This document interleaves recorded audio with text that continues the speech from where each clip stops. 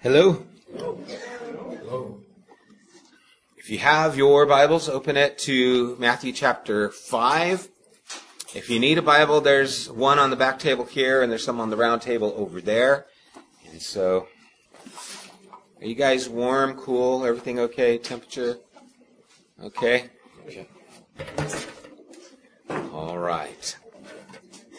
We're continuing in Jesus' Sermon on the Mount. One of the most powerful sermons ever. The only ones that would be comparable to it would be some of Jesus' other sermons, I suppose. But one of the things that's important to do as we go through this entire sermon is to remember who he's talking to. Remember the context of what's taking place here. Because if you just kind of jump in the middle, you can get the wrong tone. And I've heard it taught that way a number of times, where someone will start talking about something and it seems like, man, Jesus is really upset and he's really mad at these people.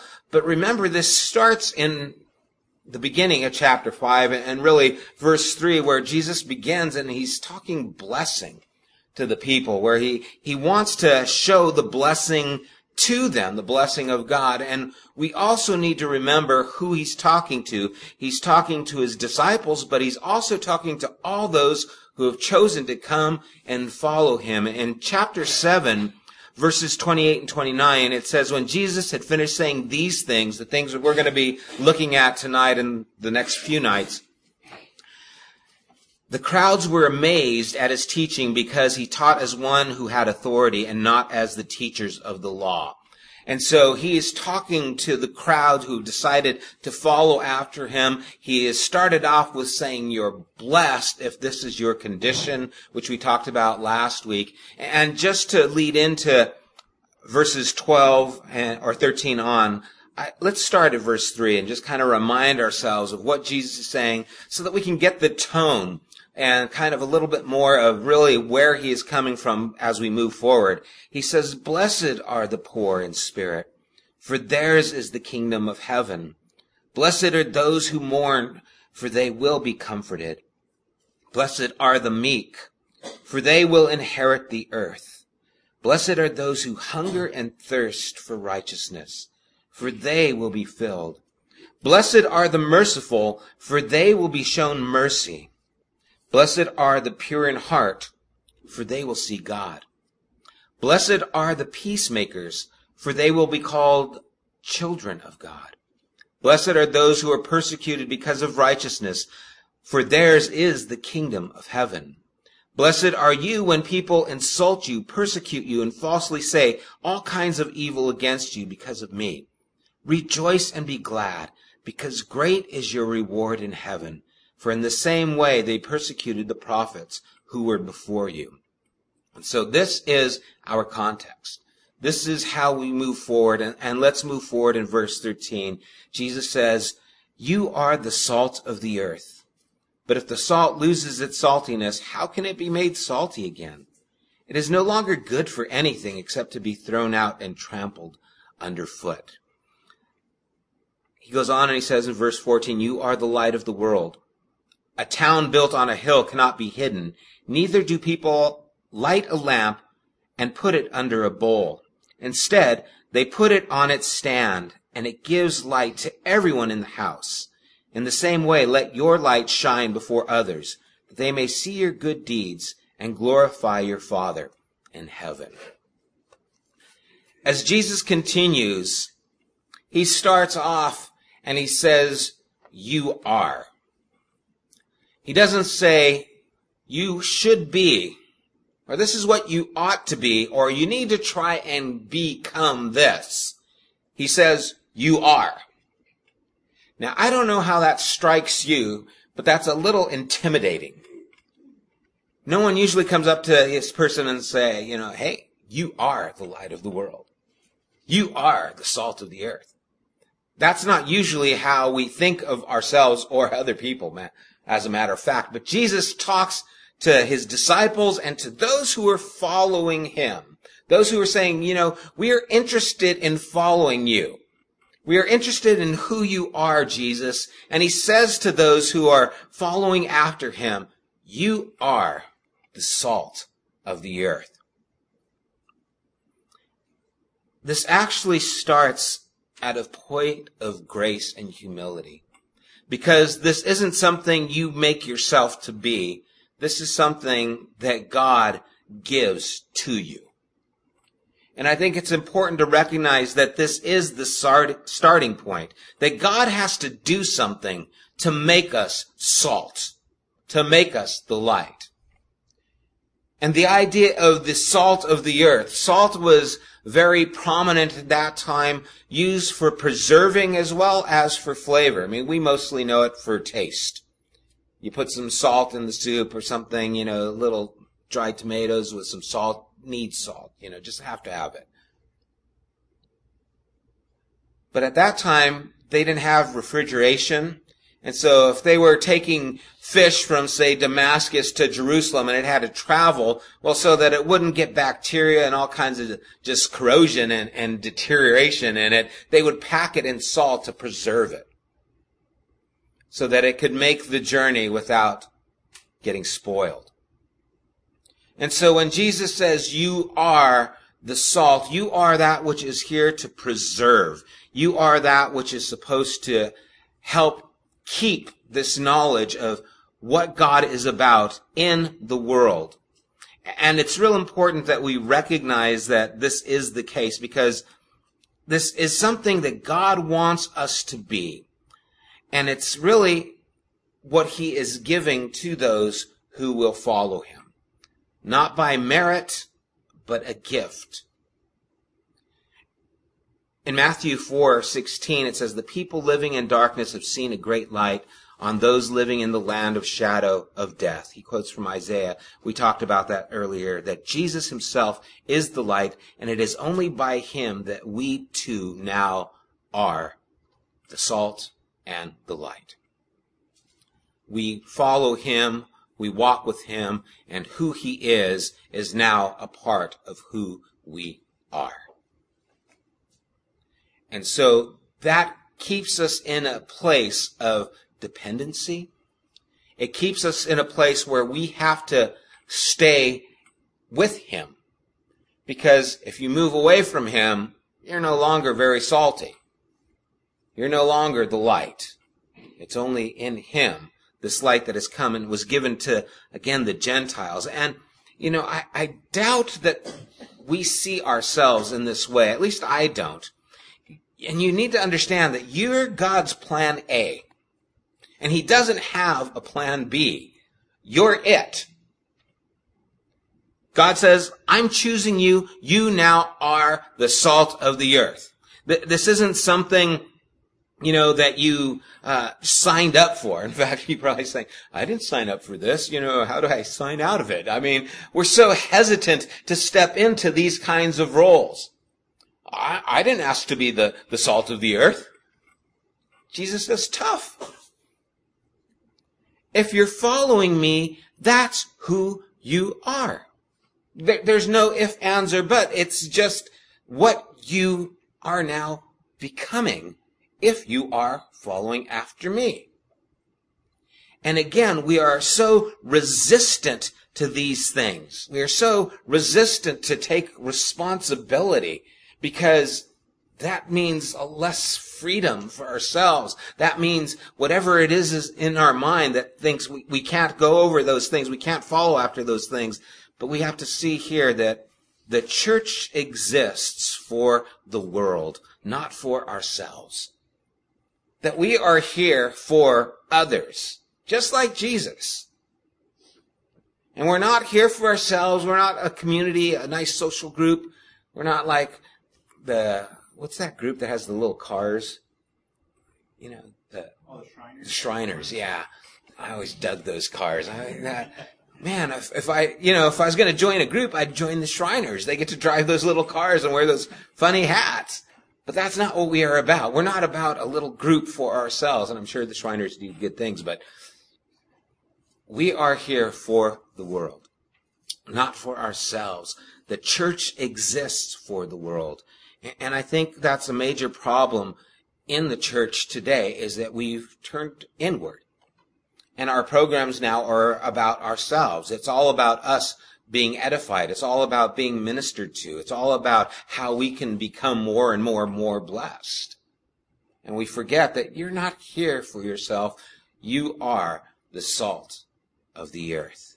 Now, this salt is for preserving. We are preserving the truth of who God is in the lives of the people around us, in our community. How? By living lives of worship.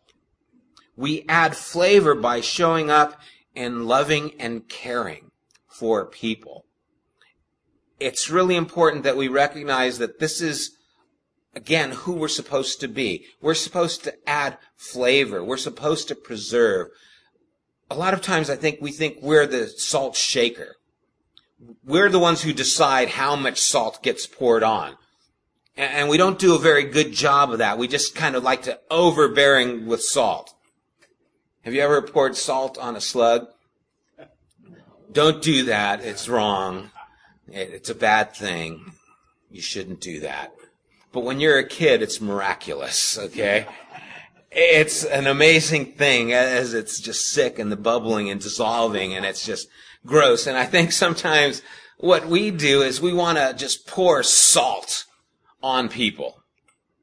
You know, we have the truth, and so I'm going to give it to you, and I'm going to take off the lid, and I'm just going to pour it. And if you have a nice steak, you ruin it by just dumping salt on it. And so many times I think we just think that's our job, is to put how much. But Jesus doesn't say, you decide how much salt. He just says you are the salt. God's the one who gives the degree of how much. And so we need to allow him to do this. This is something that's supposed to season.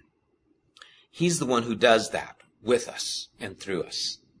We don't decide how much salt we're going to be. We just are the salt. It's supposed to be a natural thing. You are. It doesn't say, go be the salt. Go be the salt to those people over there. He just says, you are. Your life is supposed to be lived in such a way that it brings flavor, that it brings this preserving quality about it because of who you are. There is a lot of hurt in our world. There is a lot of fear. And I'm just talking about in our lives, in the United States, in our community, in Upland, and in the Inland Empire or LA County. I'm not talking about in Haiti or Africa where there's other issues. Just in our lives, there is such need for people to recognize that they are loved, for people to understand that God really cares and has good things in store for them if they will follow him.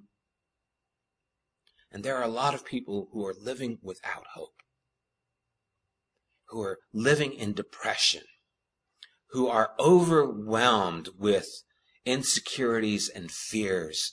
And what they need is someone who can step in and be that flavor of the love of God, who can be that person that just preserves them in the care and nurture of God.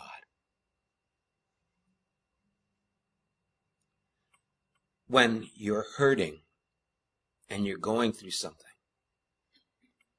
you don't need someone to tell you what you need to do. Sometimes all you need is someone who you can hug. Someone you can cry on their shoulder and just know that they love and care for you. And it means so much more. When my kids were younger and they'd fall off their bike or jump off the wall and their shoestring would stay attached to the fence, and so they didn't land feet first. We had to take them to the hospital to get stitches, to do the x-rays and all those things. They didn't need a lecture on what they should do next time. They just needed mom or dad to be there to hold their hand. We are the salt of this earth. And we need to recognize that this is our place. He gives a warning in a sense that he says, if salt loses its saltiness, how can it be made salty again? You can't. My wife likes pretzels, but she likes the salt. You know, those big pretzels with the salt on them. This is another gross thing, but okay. One time, she used to like to lick the salt off the pretzels. And then she'd just put them back on the plate. That's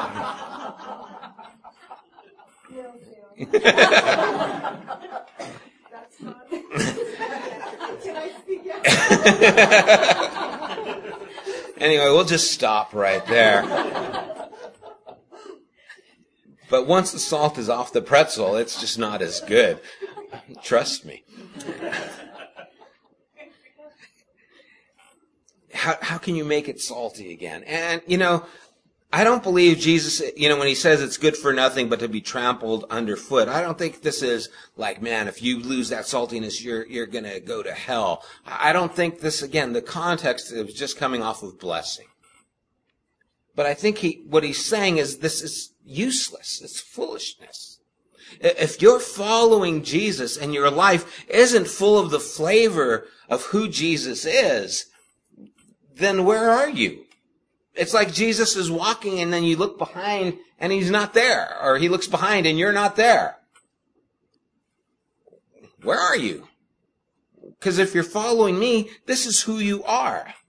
And so this is to challenge us. First of all, recognize that Jesus sees you probably greater than you see yourself. Jesus sees you with more potential than you recognize you have. No matter who you are. He was talking to the people there and he says, you are the salt of the earth.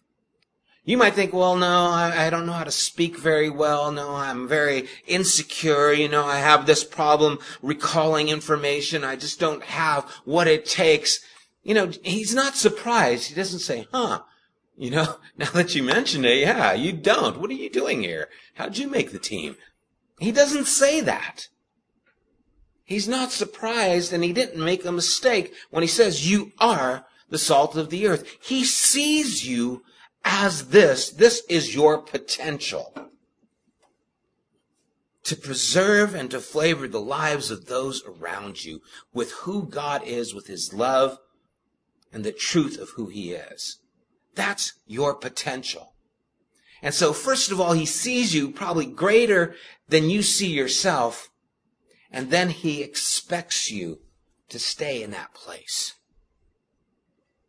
If you're not there, he says, what good are you?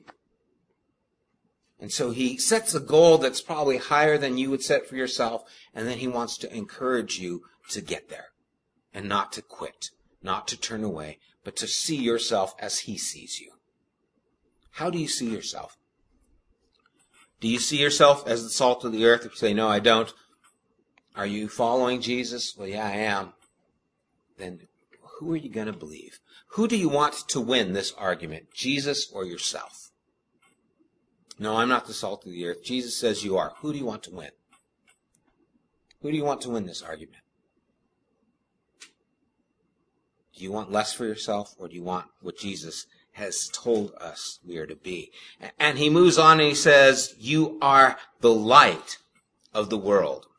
A town built on a hill cannot be hidden. Neither do people light a lamp and put it under a bowl. Instead, they put it on its stand, and it gives light to everyone in the house. In the same way, let your light shine before others, that they may see your good deeds and glorify your Father in heaven. Now, this is the outcome of our lives, again, when we are following Christ. This is what the nation of Israel was supposed to be to the world. They were supposed to be the example to the world around them, to all the other nations of who the true and living God was. That is now our role. We are his followers, the church, and we are to be that example of who God is.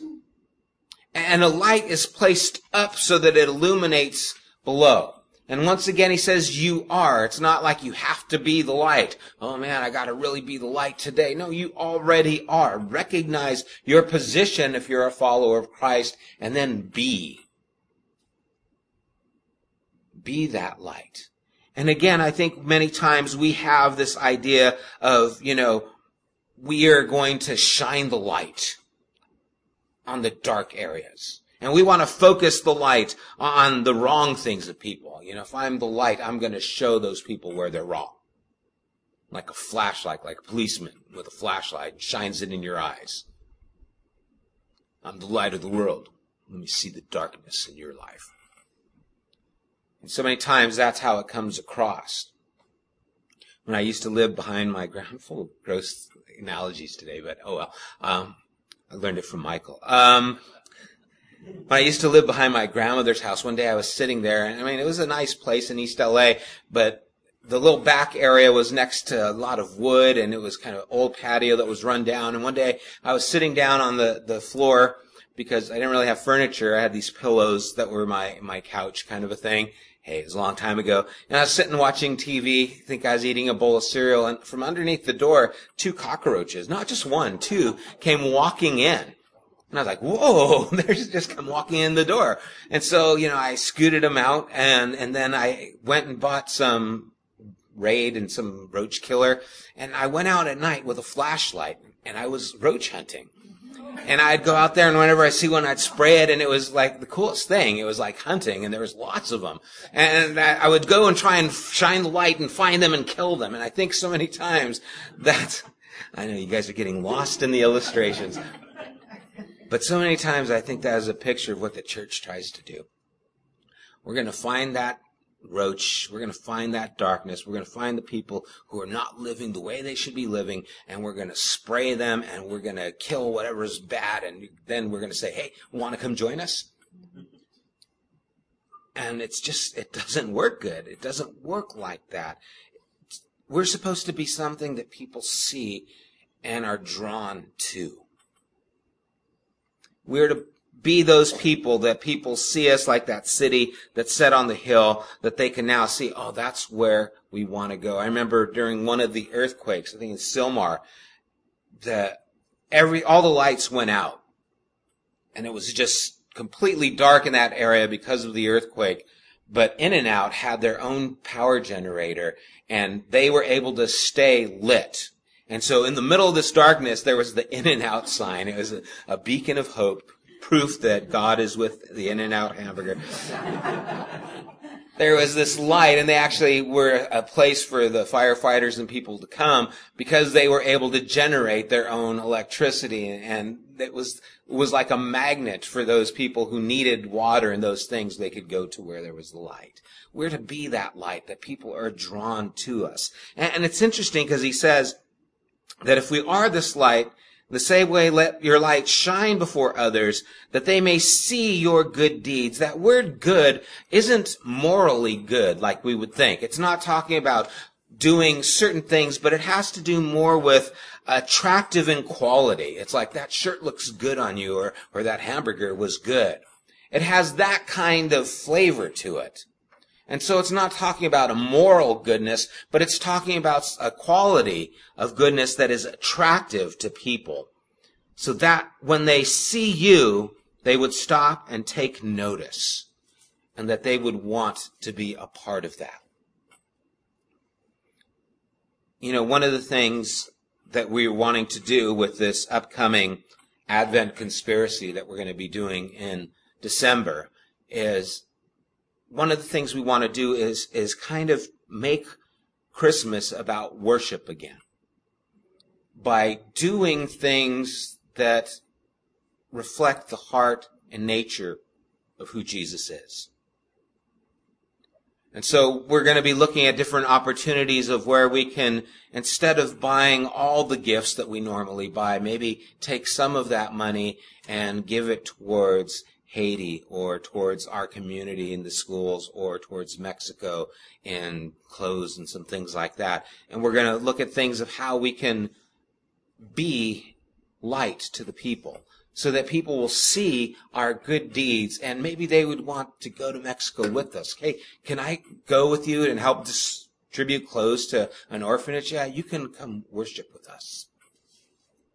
See what we're doing? We're making this really about Jesus. And I'm reminded of when I went to Mississippi, I think it was in 2005, Christmas.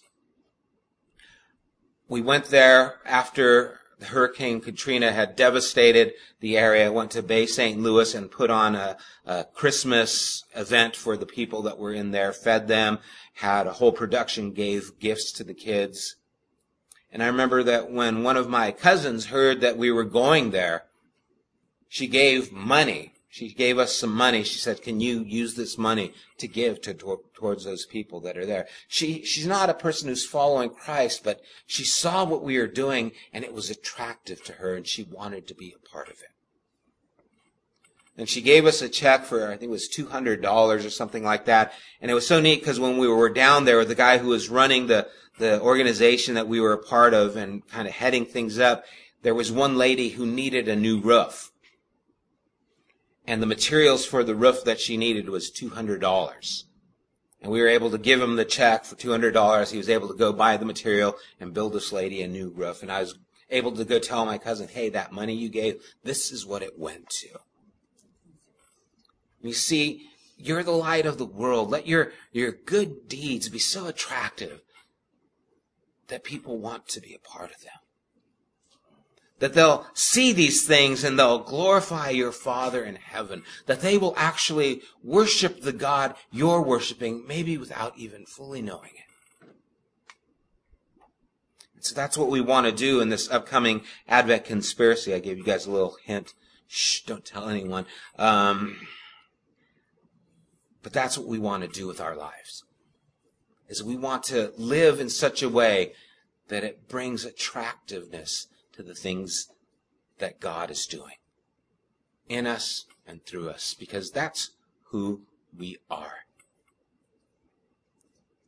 And again, I think of the needs around us. How many people are in difficult situations, financially, emotionally? And what if you just cared about someone who was hurting, maybe like you, and reached out to help someone out and just offered to pray? You know, I don't have any money that I can give you, but I want to pray for you and your family.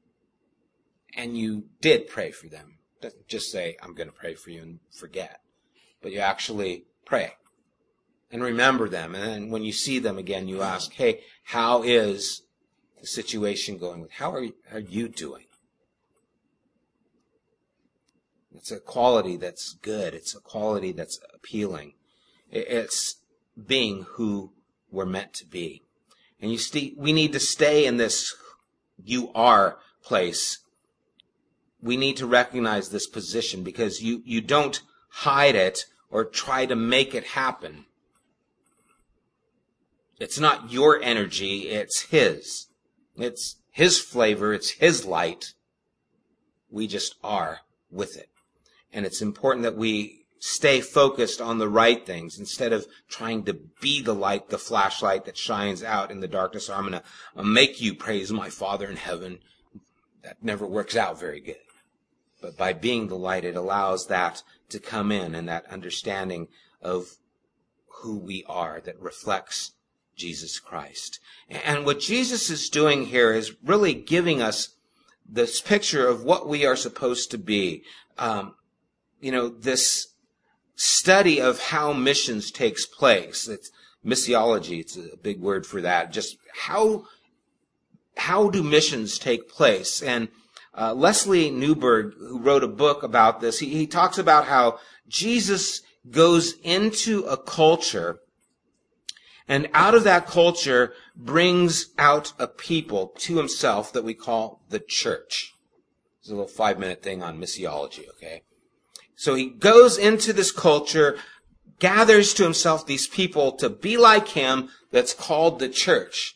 What he then does with these people is he then sends them into the culture and the cultures around them to repeat that process, to go and bring other people to this gospel, to this person of Jesus that becomes aware of who Jesus is, becomes like Jesus, and becomes the church. And you see, that's what we're supposed to do. That is our job, is to go into the society and culture around us. Now, there's two things that happen that kind of go into these extremes. And we have to be careful, because as Jesus shows up in the world and these people come to him, he sends them back to be the salt, to be the light. And what makes us stand out and attractive to the people is that you're different. Even though you're a part of their culture and in their midst, you stand out. You're different than them. You don't engage yourself in the same things that they do. You don't succumb to the same problems maybe that they do. You have this model of who Christ is that you follow that keeps you both salt and light. And the extremes that we tend to go to is one is syncretism. And what that is as you go into the culture then begins to shape your life, not Jesus. You go into school. You go into your workplace. You go into this area of your family and friends, and they start to shape the things that you do, not Jesus. Pretty soon, you're right back to where they are. And you involve yourself in the same things that they do. And so, maybe you're drinking, getting drunk, maybe you're sleeping with your girlfriend, you're just a part of these things, and Jesus has said, I want you to be separate. But you're saying, well, I'm involved with these things, this is what I'm used to doing, I'm doing the same things, and pretty soon you can't tell the difference. Well, I believe in Jesus, but I live the same as you, and where's the salt? The flavor is gone. I thought you stood for something different. I thought you represented Jesus, but you party just like I do. You do the same things, and I think this is a real issue in our society and in the church today. You see, you have the right language. You call yourself Christian in the generic sense. You go to the Bible studies, you have a bumper sticker on your car or whatever. You have the right language, but not the right values or character. And your salt has no flavor. There's no difference. It's just a matter of what you think, and no longer the things you do shape who you are. And that's one of the avenues where the syncretism, you just kind of become the same. Another issue, or I guess the opposite part of the spectrum, is a sectarianism, where you're so far removed from the culture that you're not light in darkness, you're light in the lighthouse. And you give no illumination to the people around you because you don't hang out with the people around you. They estimate that within the first 18 months, when someone comes to faith in Christ, that they no longer have any friends who are Christian. They no longer know anyone who is a follower of Christ, that they get rid of all that element in their life. And I think one of the reasons that takes place is fear. Well, I don't want that to drag me down. I don't want this person to do that. But you see, now what you're doing is you're removing yourself from the culture that Christ has called us to be a part of. And now you're just light under a bucket. So one position has no salt, no flavor, no difference. The other position is in a bucket and doesn't shine to anyone except the people in their community, their little faith community. And what Christ is calling us to do is live this dangerous life of being a part of a society that is groping its way, trying to find the truth, that is doing a lot of destructive things to themselves, just hoping to find life, hoping to find whatever was going to satisfy them, and it's a vacuum. They keep filling this hole, filling this hole, filling this hole, and nothing satisfies it. And Jesus says, I want you to go in there, and I want you to be different. I don't want you to keep going after the same things that they're going after and never being filled. I want you to be salt So that when they come to you, you have this preserving aspect about you. You have this flavor that is attractive. You're not given in to all the things that are destroying them, that are destructive to who they are, to the relationships that they're in, to the people that God has created them to be. You don't give in to those things. But I don't want you to be so exclusive that you're not a part of that at all. You have to be there so that your life can be attractive. It can be a light that draws them to you. And that's a dangerous place to be. There's no doubt about it. It's not a comfortable place sometimes. Where's the balance? Where's the boundaries? You got to walk there. You got to find the boundaries. You have to be close to Jesus so that you stay salt and you stay light. But we want to protect our kids, and so we put them out from the public school, and we put them in closets and lock the door. Well, we don't do that. We just put them in the youth group. We put them someplace nice and safe. Don't be influenced by anyone else. And Jesus says, they are salt. They are light. You can't protect them. You need to be in the midst of them and allow them to be who they are. But it's dangerous. It's a dangerous world. Anyone notice that? It's just a dangerous world. And it doesn't matter if you're in youth group. I know kids who've gotten in more trouble in youth group than kids who've been outside of youth group. Serious. It's a dangerous world. You are salt. You are light. You can't lose that flavor. You have to remain unique and like Jesus, and you can't take it away from the world and put it under a bucket. You have to remain that place. And you have to recognize this is where He's called us to be. You know, if you're involved with everything and everyone else is involved with, and you say, hey, yeah, you need to believe in Jesus. They say, why? What's the difference between you and me? Well, nothing really. I go to church. Yeah, it's okay. I'm good. I don't need to go to church. But if they see something that they like in you, that draws them. You know, when people see the relationship that I have with my wife, or the way you conduct yourself with your family or kids, and they like that, they're drawn to that, then they're willing to ask questions and want what you have. But if it's no different than what they have, then why are they going to care? And then the same thing is true if, you know, you're living in this lighthouse and every now and then you want to go out into the world and say, hey, come to my lighthouse. I'll show you how dark you are, you know, or how the darkness you're living in. It's like, no, that's okay. That doesn't work real well. You know, and you go to 2 midweek studies, you're in a small group, you go to Christian concerts, crusades, and your light is seen in the bucket. You're busy being the light to who? To those who are the light. Instead, let your light shine because of who you are and who you follow in the world around you. That's what we're supposed to be. And you see, how do you love your neighbor when it's someone you don't really care for? How do you love that person who has hurt you? And Jesus is going to talk about these things as we move forward. You don't pretend.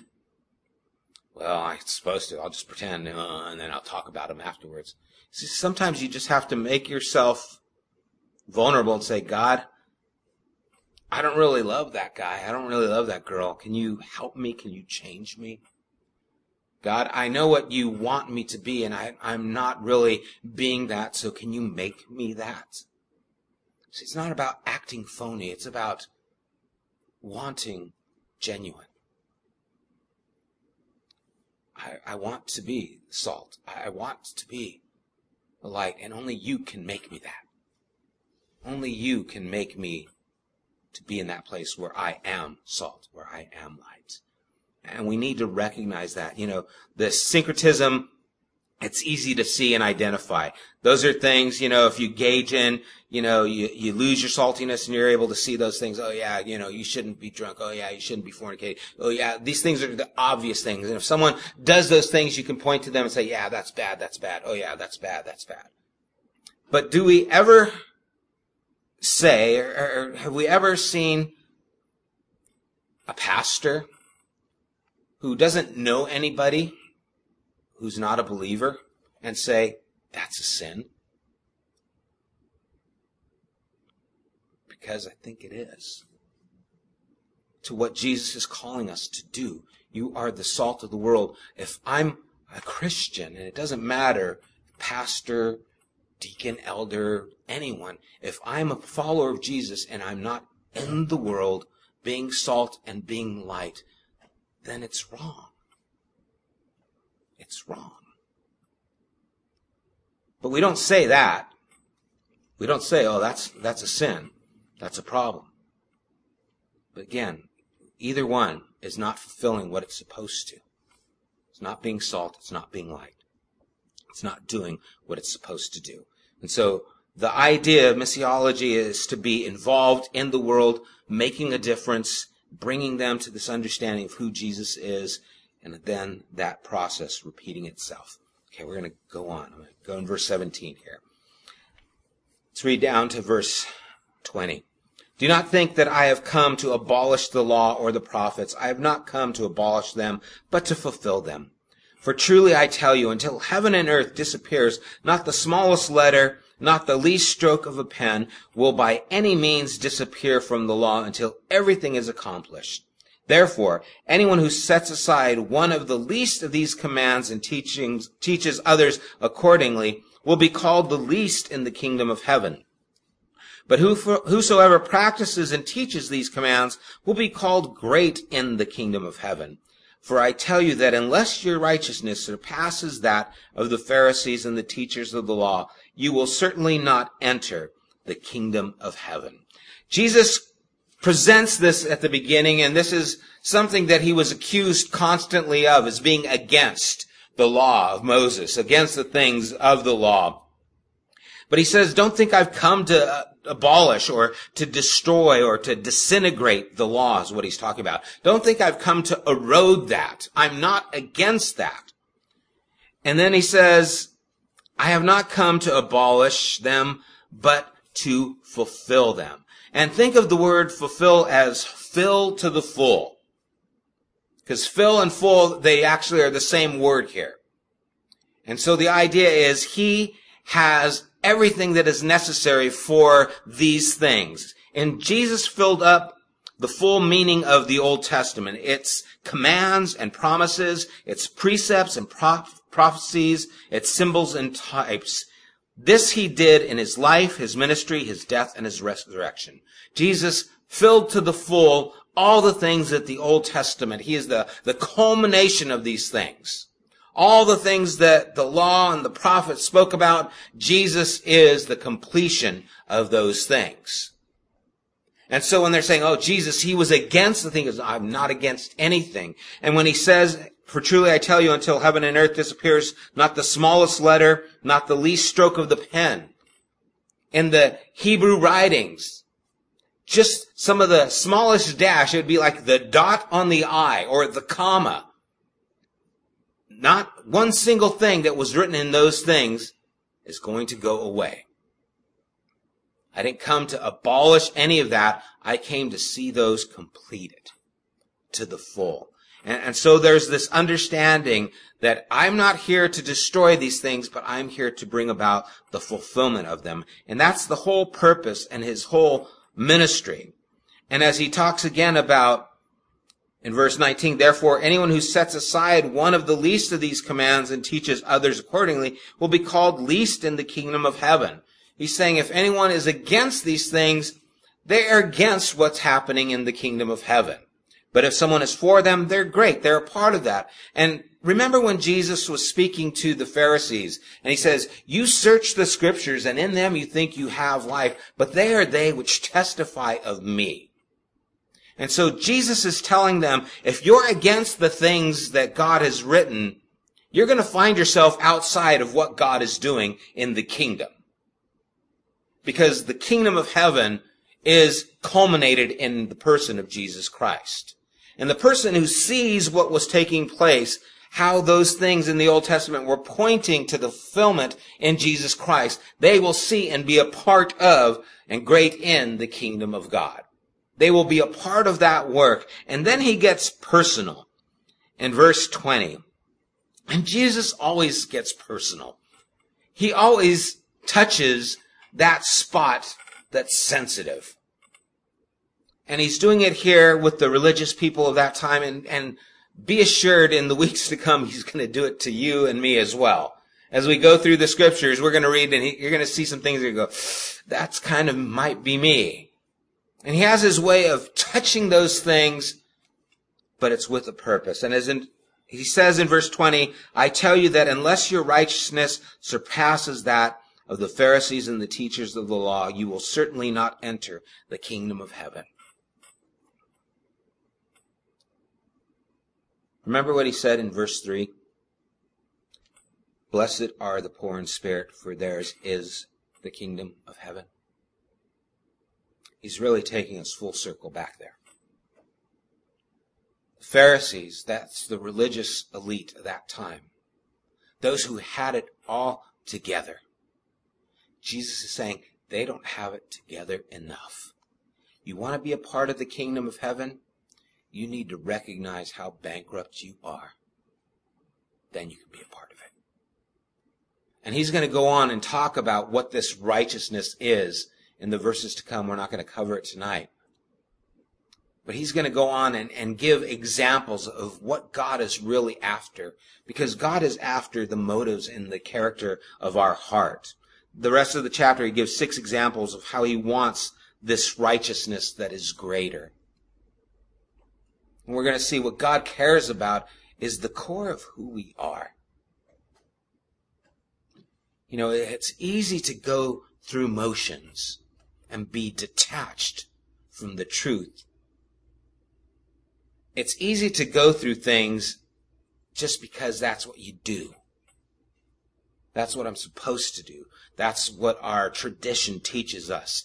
And as we go through these things, recognize Jesus is talking to us. When we see the word Pharisees, we need to see, do I fit in that category? Or am I the poor in spirit? Because it's really easy to switch from one camp to the other. I read this article about those who are occupying Wall Street right now, and I was reading someone's dialogue on Facebook. It was huge, going back and forth about, why they agree, why they disagree, who this is, what this is. And this article in the LA Times was talking about a large number of the students who are protesting there on Wall Street have huge student loans.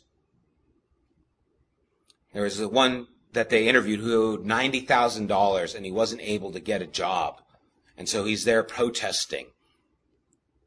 And the question was posed, if these people really had jobs instead of the loan debt, would they be out there or would they be working? And would things be okay if they weren't in that condition?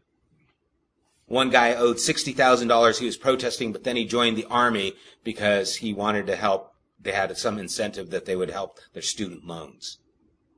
And so he's real quick to switch camps with what his beliefs were, depending on how it benefited him. And I think people do that a lot.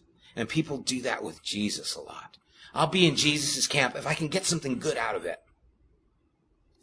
The Pharisees, I'll be in Jesus' camp or I'll be in God's camp, because it gives me affluence. It gives me prestige. It gives me power. I'll be with God if it gives me the girlfriend, if it gives me the boyfriend, if it gives me something that I want. And Jesus says, if your righteousness isn't better than that,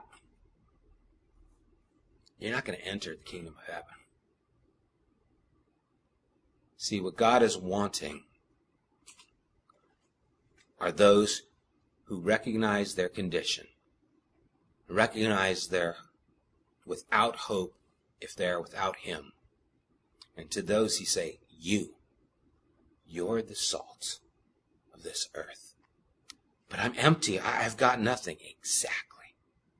That's exactly the kind of person's life I can fill with my presence. You are the light. But I don't know it. I'm meek. I don't have the ability to be forceful and controlling and take command of these situations.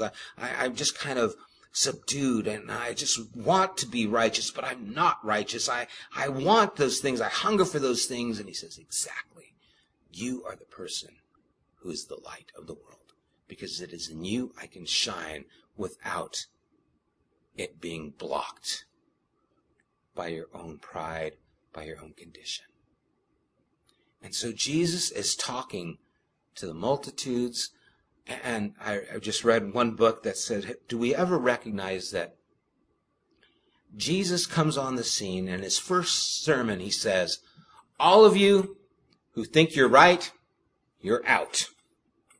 And all of you who think you're wrong, you're in. Because that's just what he did. That's just what he did. You think you don't have a chance with God? You think you're far from God? You're in. What? You're the salt, you're the light. But I am not righteous. I want to be, but I'm not. Yeah, that's the person I want. Get in. Those who think they're right, I do all these things. I've got it together. The Pharisee who looked at the sinner and said, thank God I'm not like that publican. He says, get out of here. You're not in. What does that do to you?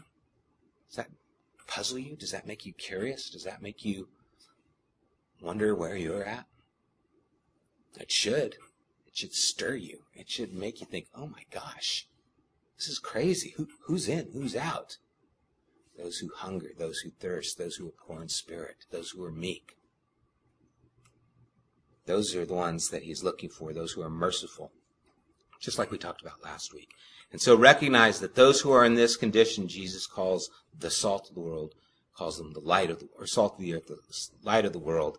And then he goes on and he tells us that this righteousness has to be from him. Otherwise, it's not good enough. And we'll talk about that next week. Let's pray.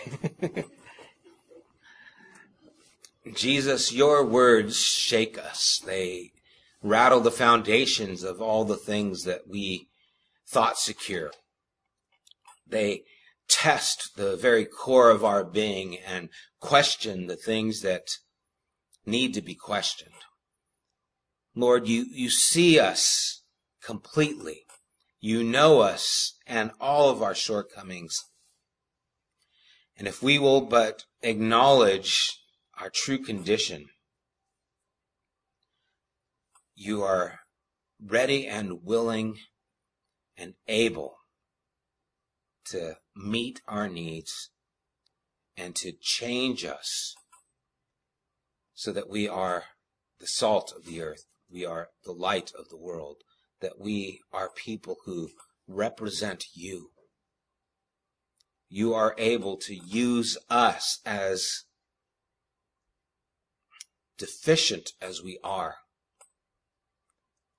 and make us your representatives. God, that's just amazing. And Lord, you know the hearts of everyone here. You know that I know there are people who think I am not that. I'm not that person. I can't be the light of the world. I can't be the salt of the earth. Lord, we are full of insecurity. We're full of doubts. We question, Lord, our abilities. We see our inabilities, and Lord, we need to recognize that so do you.